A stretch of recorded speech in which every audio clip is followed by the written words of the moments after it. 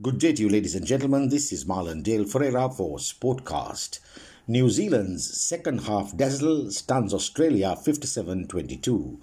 This story is written by Brandon White.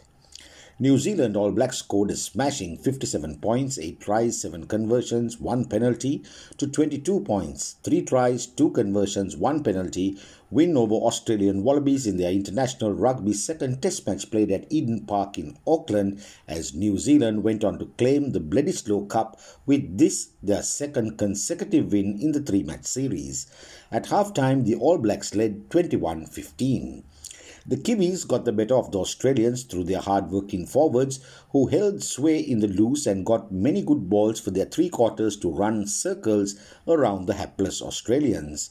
All Blacks opened scoring and scored 3 converted tries through Rieko Ioane, Brodie Retallick and Ardie Savea, whilst fly-half Richie Mo'unga converted all 3 tries. Australia reduced the deficit through an unconverted try scored by Andrew Kellaway, and just before the breather they cut down the deficit further through a converted try by Tate McDermott, with fly-half Noah Lolesio adding the extra points and also putting over a penalty. The second half was dominated by the All Blacks, who breached the Australian defence on 5 more occasions through tries by Cody Taylor, who scored 2, Sevu Reece 1, Will Jordan 1 and David Havili 1.